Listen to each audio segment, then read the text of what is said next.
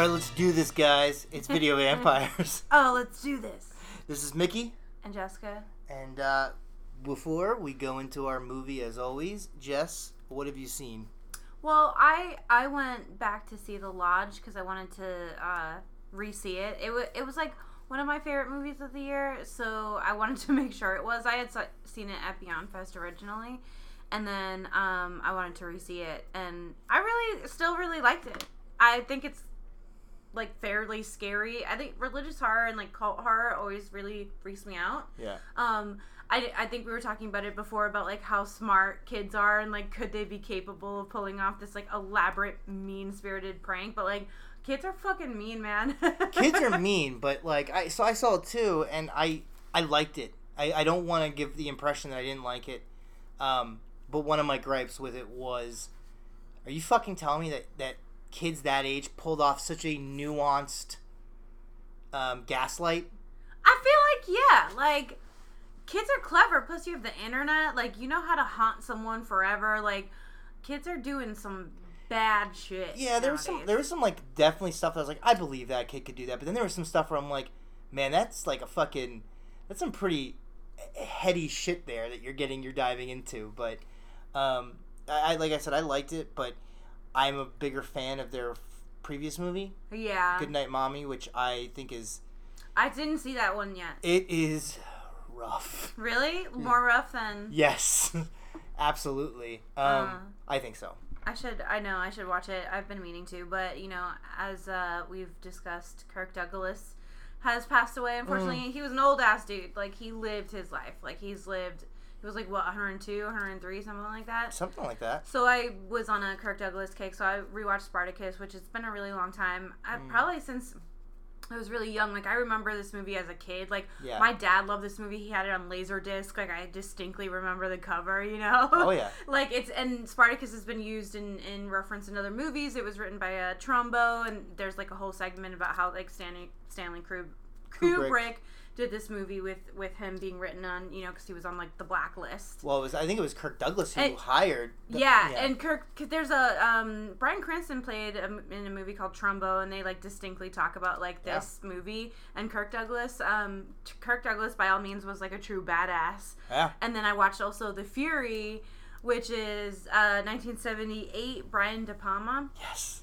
It's great. I had never seen it before. So I wanted to watch it because someone was like, this is my favorite Kirk Douglas movie.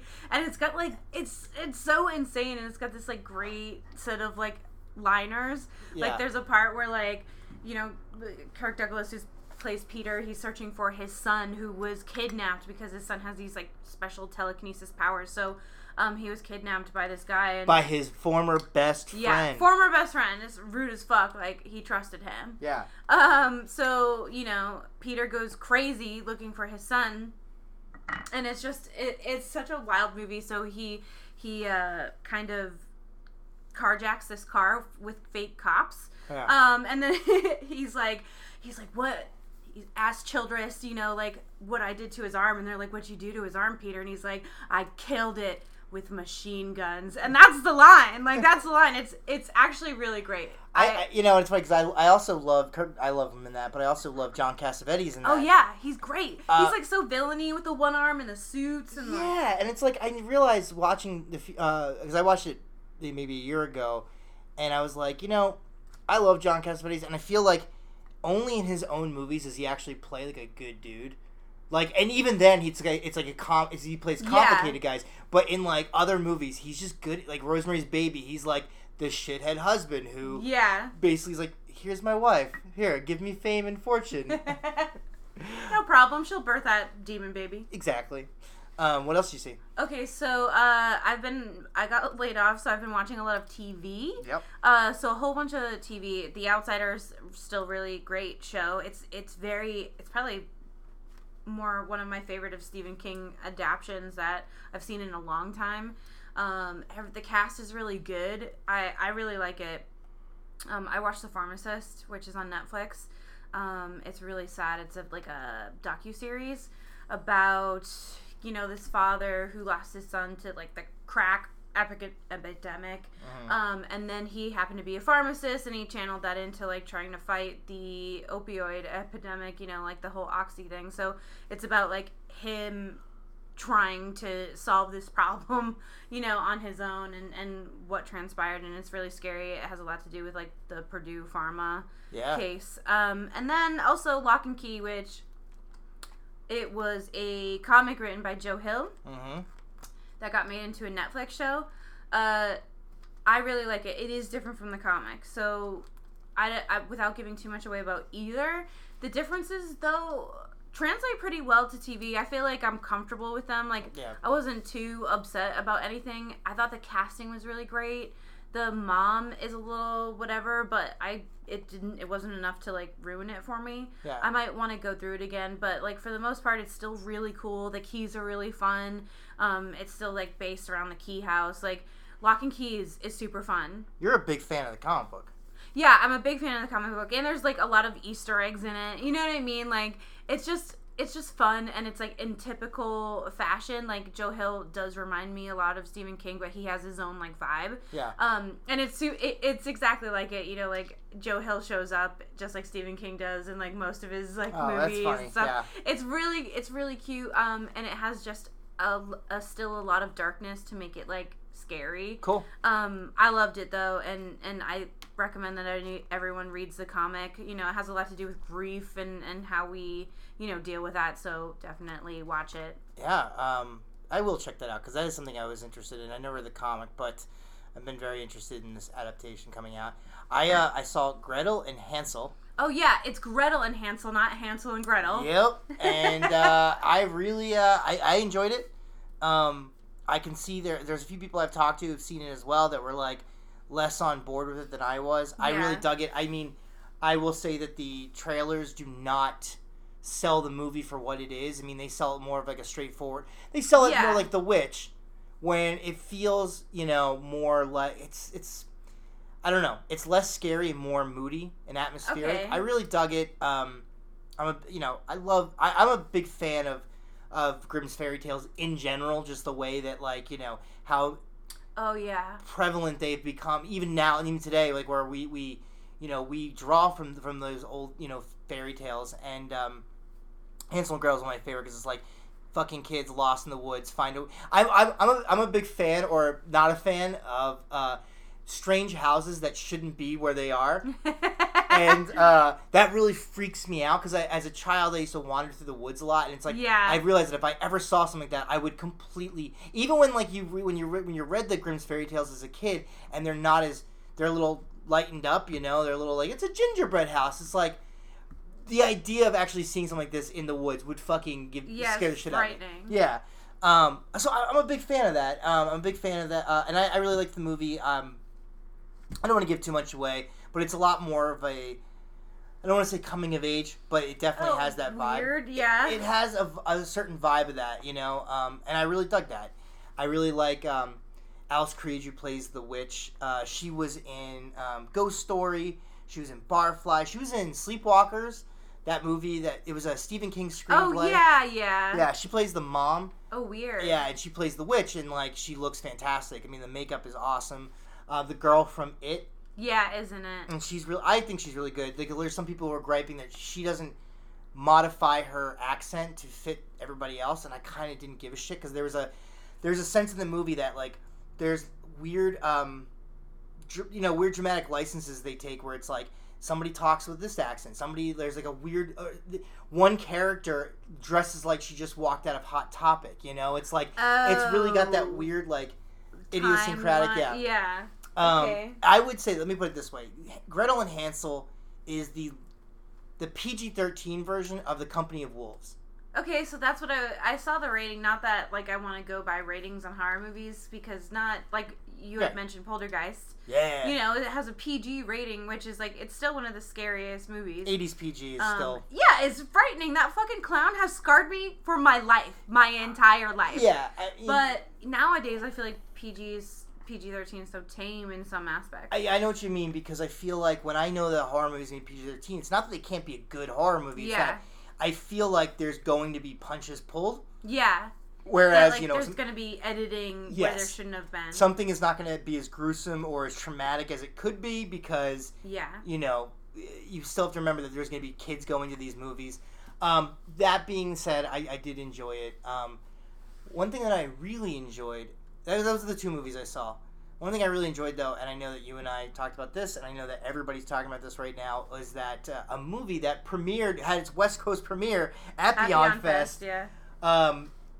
I wouldn't say swept, but cleaned up. Cleaned up at the major Oscars. He cleaned up. Parasite won, which really kind of revived my faith in the Oscars because I was like, oh, I don't know about reviving the faith, more of just like, okay, it's a start. Yes, like, okay. We're finally here where we're accepting this is the first foreign language film that has ever won the Best Picture. As well as International. And Best Director and Best Foreign Film. Yeah. Which is well deserved, I honestly think so. If I'm not mistaken, who won Best Screenplay? I thought that was Taika Waititi. Or is that Best Adapted? That was adapted Yeah, no, he did. You're right, he did win Best Screenplay. I mean, that's fucking rad. He won the major awards, and he's so humble and, gracious about it. Like, he referenced in his acceptance speech for Best Director that he wished he had a Texas chainsaw to hack the award into pieces so he could share them with which was also really sweet, and also I was like, he just made a reference to Texas Chainsaw Massacre at the fucking Oscars. Mm-hmm. I feel like it was, what it was watching him win was like, I feel like somebody we would know, he feels personal. Yes, it feels like somebody that specifically identifies with our type of person, you know what I mean? Like, he's a horror movie fan. Like, I just read an interview where he's like, the Oscars didn't, he's like, I'm super glad, but I've still got these 2 movies that I'm working on. One's going to be a horror movie, and I'm like, I fucking love you, He's done, Snowpiercer is, one of the coolest movies. I kind of rewatch that, more frequently than most. But it's so cool, and he has this, great, just class view on everything that he puts into his work, and I'm glad, though, because I feel like it will hopefully segue into more of his movies being shown here and opening the doors for more foreign language films. Yeah, or even film. I mean, even though Paris... here's the weird thing, is that, because, my wife was a little confused because when I told her it had its West Coast premiere at Beyond Fest, she was like, so they consider it a horror movie? It's like, no, it's that type of movie that will appeal to... a psychological thriller, but it also has, horror elements, and comedy, and it's definitely, like I said, it was just it was like watching somebody that you're like, I could hang out with this guy, and we could sit around and watch movies and have this and enjoy the same things, and he won an Oscar, and that really was great. And then the other thing that I really don't care for the Oscars, and I really won't care moving forward, even though Parasite did win, but I will say this: Lin-Manuel Miranda came out and did a whole segment about musical piece or songs and movies. Oh, yeah. And he name-checked Turtle Power from the original Ninja Turtles movie, and I was like... Wait, what? And I was really? Like, yeah, and I was like... I mean, Don't You Forget About Me from Breakfast Club, but then he also said, Turtle Power from the Ninja Turtles movie, and I was like, God, we are finally hitting an era where people, the ones who grew... the people that grew up at the same time period we do are now... are kind of influencing pop culture, and it's really... Yeah. I'm digging it. I'm digging that a lot. But that was the only other highlight from the Oscars, aside from... No, actually, Brie Larson and Gal Gadot and Sigourney Weaver came out to do... Oh, really? To do the best scores. And she did Joker, and she did Chernobyl. Yeah. Which, there's a thing, I think she had worked with Johan Johansson, too. Yeah. So it's really cool because her sound is so distinct, just like... his was too, especially in Chernobyl, I can hear the influence, and it's so cool that she also won for Joker. And then I realized one more highlight. That what? So I realized these Oscars were actually pretty cool. Laura Dern finally won, which I'm like... Oh yeah, I like her. I love her, and I was like, it's about fucking time that she won something. I read an article, I wish I could say, I think it was the New York Times, and it was so fucking funny, but I also feel bad because I do like Joaquin Phoenix. I think he's one of the only people that is desperately trying to be a better person and use his influence to do that, because he realizes he has a voice. And this New York Times article just shat all over him. He was they were he's crazy, yelling about milk and everything on his Oscar speech. But they're overlooking the fact that he also pointed out that he's one of the first things he said in his acceptance speech was I've not been a perfect person. I've been a jerk. Oh yeah, no, I think that's clear, and that's why the precursor to that was like I think he's trying to be a better exactly. person. And I think he was trying to say that the best, when humanity's at its best, is when we, give ourselves second chances. And I was like, it was a really great speech until he kind of dives into like.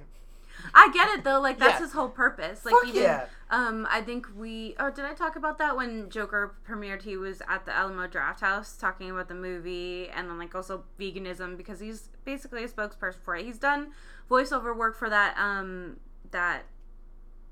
documentary about the meat industry and stuff like that. So he's always been really active in veganism. And then also he gave that speech at the BAFTAs, right? Yeah. About how like it's their responsibility to change the way that this has been going for forever, and I admire that. I really do. He's the non-racist Morrissey. Okay. Have you ever heard Morrissey talk about I have, but like even comparing him to Morrissey is annoying because Morrissey can suck it. I know, but anyway, I really like Joaquin Phoenix, so I was happy for him too. I'm not, even though I wasn't a huge fan of Joker. Yeah, you did. Oh. I liked it. I didn't love it. I didn't think it was God's gift to anything. No, but it's stylized and it's entertaining and it's sad and he's great in it. He's amazing. Yeah, he's great in it. I can't really think of anybody else in that who got nominated that deserved it more than Joaquin Phoenix. So good for him. Yeah. But yeah. So that was the Oscars, and it was interesting. But one guy who never got an Oscar, and we're going to kind of talk about him, is the late, great Larry Cohen. Yeah. Well, yeah, we're continuing a little bit of New York. So I think we had romanticized Maniac so much that we wanted to stay in New York and do New York horror movies, which they do have a certain vibe to them that are great, especially when you stay within the 70s and early 80s, So we wanted to do another New York movie, and this is so weird. Quick backstory. Larry Cohen, for those of you who don't know, and I'm going to be very brief because there is a fantastic documentary on Shudder called King Cohen that covers his entire life. It was made shortly before he died, so there's tons of interviews with him. Yeah. Tons of interviews with people who worked with him, interviews with people who were influenced by him, like J.J. Abrams, Oh, yeah, you could see, watching his movies, you could see, like, the fun influence that he's had. Yes, absolutely. And he got to start in New York. He was born and raised in New York. Got to start in television in the 50s and the 60s. And then he made his first film in the early 70s called Bone, which was this really cool movie about this black man who holds these like this rich bored couple in Beverly Hills hostage, ends up sleeping with the wife. The husband ends up like philandering around and it's just this weird social like black comedy. Yeah, he kind of got his start in like blaxploitation films. He did that in Black Caesar. Yeah, exploitation in general. He because he does my favorite of his movies, which was It's Alive. Yeah. Which is a weird movie when you watch it because... Did we do that? We have not done that. Oh, I think I picked it for one of my Halloween picks. Yeah, that's a good one. It's, you once you get over the kind of ridiculousness... Or did you? I think I did. Yeah, you did. Okay. Yeah. Well, we love it. Yeah, it's great. It's fantastic, but it's a... the best way to describe It's Alive is that it is the first and maybe only, aside from the sequels, killer baby movie. And it's fucking rad. And then he goes on to do. I'll kind of skip the movie that we did so we can dive into more. He did Q with which was. I've never seen that. Q is fantastic. It is, but the reason why Q is great because it's batshit crazy. But really, what makes Q awesome, and this is a testament to Larry Cohen because he was able to pull this out of him was it's the first time he collaborated with actor Michael Moriarty, who gives this insane performance in Q that is like it's so good that it almost needs to stand outside of the movie and be its own thing. Like, oh, there's this giant, like winged, dragon thing terrorizing New York City. Also, Michael Moriarty is a criminal who's having a breakdown.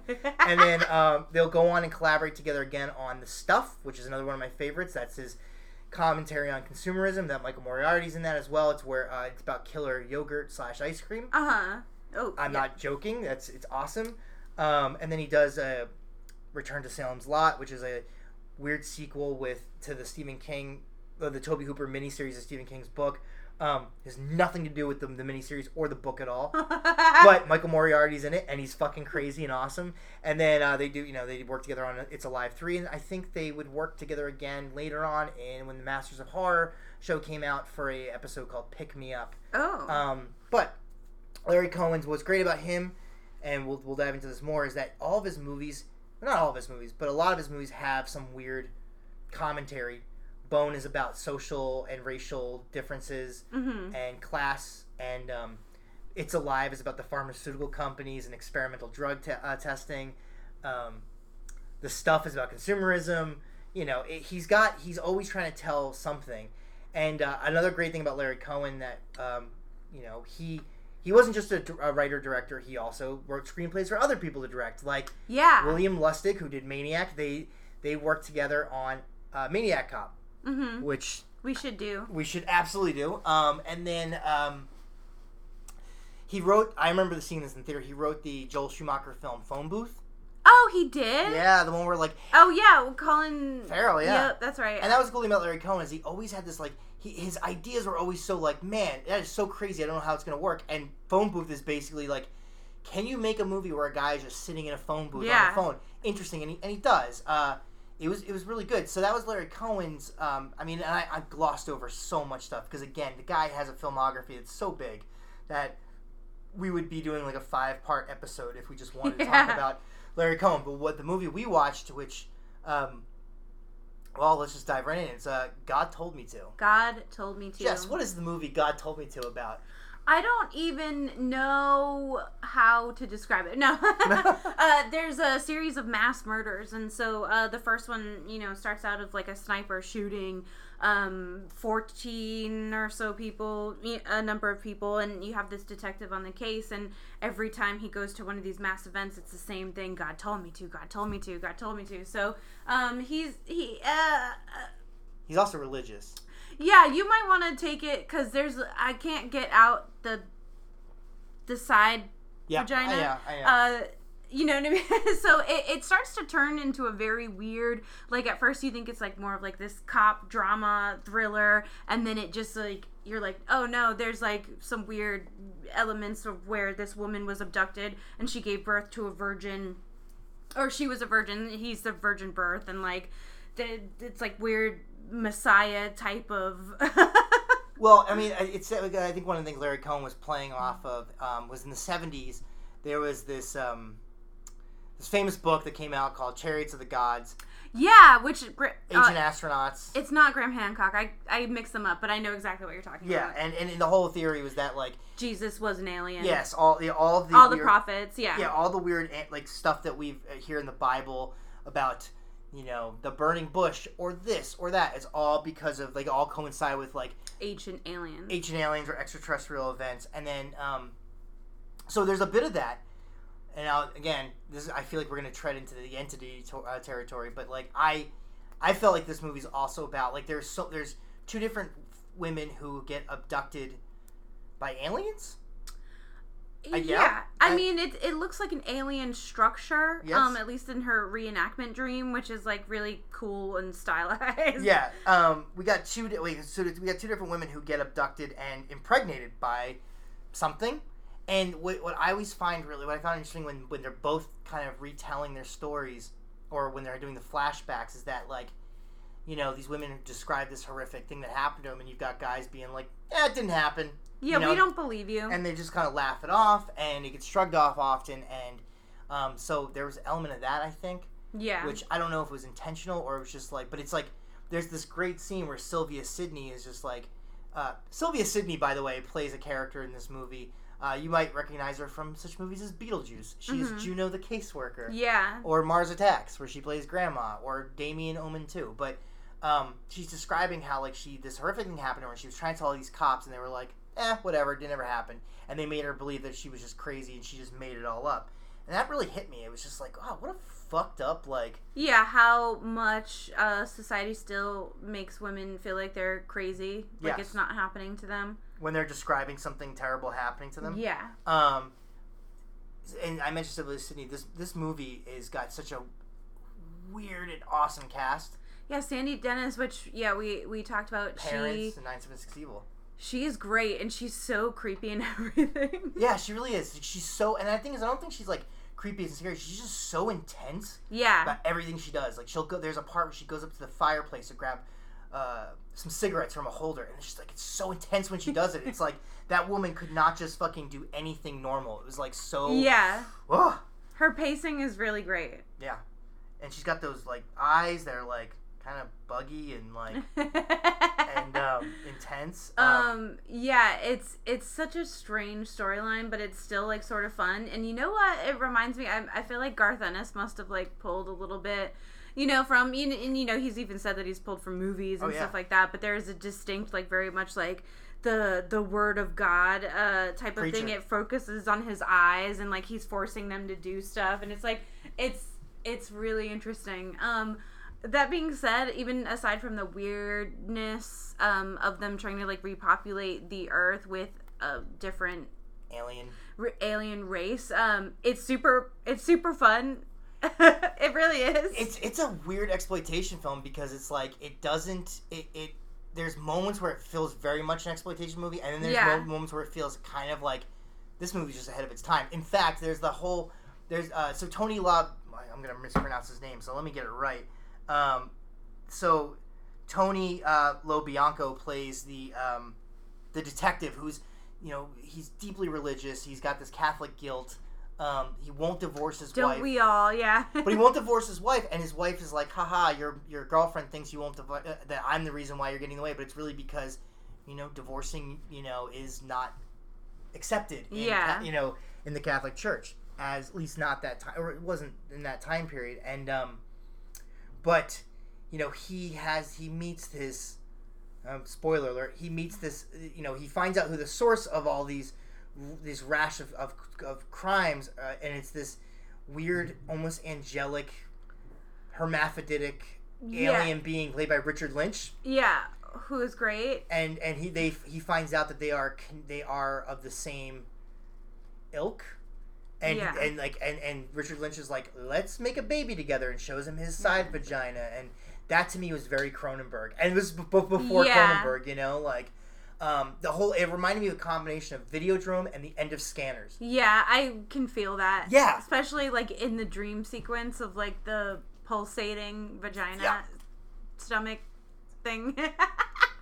And it's weird because like this movie has I was watching when we were watching it again. So there's this great scene. There's a police parade in New York City that the Irish have been waiting all year for. And by the way, the guy who they really have. I mean, what do we get? A fucking parade? I say we because I'm like 1% Irish. The guy who says that line was the really sleazy camp director from Slumber. Yeah. There's a lot of like reoccurring people, And in the police parade, one of the police officers goes on a fucking rampage, and it's Andy Kaufman. Yeah, Andy Kaufman's actually in this movie. But there's something weird about that parade and that scene that reminded me so much of The Dark Knight. Mm-hmm. Christopher Nolan. Oh yeah, it's so reminiscent. Yeah, and it's like, especially when it just stops and the parade's still going, and you focus on that cop, and he goes to shoot towards the podium. And then it's like pandemonium. It's great. And it's like it's when you watch some of Larry Cohen's movies, it's kind of hard to be like, no, somebody else saw. Like other directors have seen these movies because they've been pulling from it. Yeah. The homages to Larry Cohen are just peppered throughout all these other directors' movies. I mean, J.J. Abrams talks about in that documentary about how much of a big fan of Larry Cohen he is. And right before he's doing right after he's doing the interview, he says he's like, I'm actually going to meet him for lunch, and I'm bringing this replica prop that I found of. Didn't Larry Cohen die this year? Last year. Yeah, March, 2019. 2019. Almost a year ago. Yeah. And he was like 74. Yeah, he was like in his old age. Yeah, but the guy had never really like stopped doing shit, Yeah. And it's like, and he's kind of like a raconteur. He's like a huckster, like he, like there's a great part in the documentary where he's talking about how much credit he deserves on a certain thing, a certain movie that he made with Fred Williamson, and Fred Williamson's like, fuck no, I'm the one who hired him, like. And it's great. It's awesome because there's just like he's such a storyteller, even not outside of film, just when he's talking about his life, you know, and it's really great. But God Told Me To was one of those weird movies where it's just like, I don't know where to pin it down. Yeah, it is sort of strange and weird for seemingly no reason, but it's still like totally enjoyable. Yeah, it's really surreal. Again, great cast, even of like these bit people that you see in other movies. Like, I mean, for fuck's sakes, the grandfather from Son-in-Law shows up as a doctor. I can't unsee it though. I know, I can't. Well, I was like, who the fuck is that guy? And then I just remembered him whittling wood with Pauly Shore in Son-in-Law, and I was like, there you go. I remember exactly who he is. But yeah, it's this one's just, it's weird because like I said, there's a sense of fun in Q. There's a sense of there's a sense of fun in the stuff, but in the 70s he's still kind of being very straightforward with his movies, even if their premises are ridiculous, like A Killer Baby. Yeah. Like, It's Alive has heavy moments in it because, you know, you see it all from the perspective of this father whose wife has just given birth to this monster baby that's just killed everybody, and he's like grappling with like, is this my child or is this a monster or what do I do, you know? And it's like, oh, that's pretty heavy for a crazy monster movie about a killer baby. Just like God Told Me To gets really weirdly like, I think he's commenting on, you know, he's doing the whole ancient astronaut thing, but he's also talking about religion and how people, like, there's this great scene where he's trying to convince somebody to publish this story so he can, like, you know, track down this hokey killer thing, and the guy who eventually decides to print his thing, he's like, I'd love it if God showed up, because if God showed up, there would be no more churches, and he just goes into this whole awesome fucking, like, tear and commentary on the Catholic religion. I'm like, man, I keep forgetting this is, like, a fucking, like, weird exploitation film. It is. It's great. I honestly, I'm glad that we covered it too, and especially for a New York film. I mean, even the opening scene with the sniper is like really scary, and it's like pacing through the streets that are like filled with people. It's super fun, and I'm glad that we covered it. Yeah, I advise you guys to check it out. And that Larry Cohen documentary. Yes. And don't worry, guys. I mean, we know we kind of got into like some spoiler heavy material, but this movie's so fucking weird that you might need to know. We didn't spoil anything. Yeah. Because I'm still like... you need to see it with your own eyes to really grasp how it is. There's two movies there, and they are wedded so bizarrely to each other that it's awesome. But yeah, God Told Me To, King Cohen. Check that out on Shudder as well. Honestly, after you watch King Cohen, you're going to want to go on a fucking Larry Cohen binge, which is great because there's a lot of Larry Cohen available out there. It's not hard to find, and goddamn, it's just really good. Yeah, it's great. So I don't know if we'll stay in New York or if we'll travel around, but yeah, stay tuned. Stay tuned. We'll see you guys. Don't forget to follow us, video_vampires on Instagram. Shoot us over some comments, direct messages, or just general. Yeah, or anything that you think we should watch. Yeah, especially if it's in New York in the 80s. All right. All right, bye.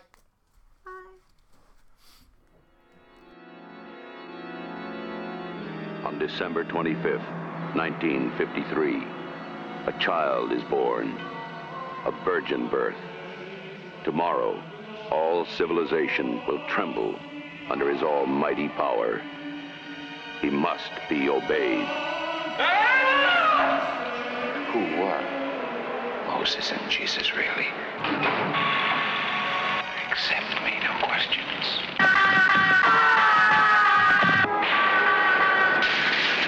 Sacrifices to your God are nothing new. Are you going to tell me all those people are meant to die? Why did you attack all those people?